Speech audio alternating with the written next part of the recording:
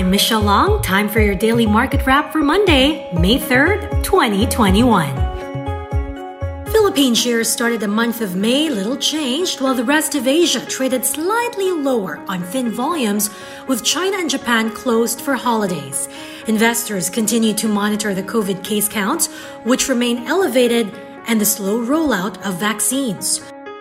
You could wait until fundamentals would actually support you better, or there are more convincing signs that the worst is over. The problem is, again, the market being as illiquid as it is, most likely when the market turns, it will be going up really fast. And if you don't have anything on hand, you might have a difficult time chasing it higher. You have a lot of long-term money that you don't need anyway. You might as well start buying now because, if you look at it from a valuations perspective, stocks are really cheap. And aside from that, a lot of corporates are buying back their shares and a lot of insiders are also buying shares. So, that's a sign that, at least we think that the corporates are quite confident at this point that they will survive the crisis. They've done their homework, they've done what needs to be done, and they're going to survive this.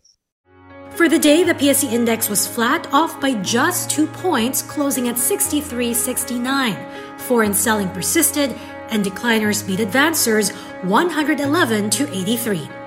On the data front, Philippines market manufacturing PMI for April declined to 49, the lowest since October 2020. Any number below 50 also signifies contraction. In corporate stories, the country's second largest lender, Metrobank, posts a 27% jump in net income for the first 3 months of the year to nearly 8 billion pesos, thanks to strong trading and FX gains that doubled, as well as a healthy 16% growth in current account and savings account or CASA deposits, both offsetting flat performance of fee-based revenues. So far, banks have shown a generally improved picture for the first quarter, but analysts are still cautious, waiting for when non-performing loans peak this year.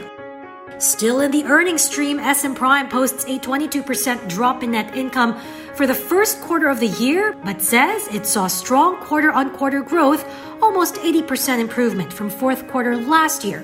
The C Group's property unit says the reopening of businesses and increased mobility drove a slight recovery.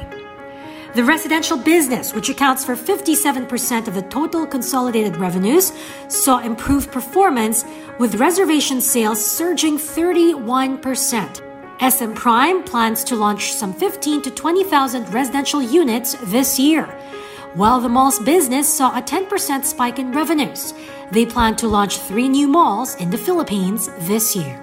And finally, Cebu Landmasters issues 3 billion pesos in corporate notes to help fund its 12 billion peso capex this year.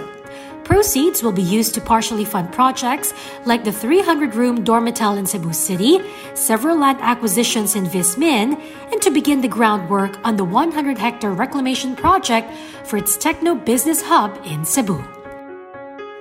And that is it for today's Market Edge. Don't forget to hit the follow button for the latest market action in the Philippines.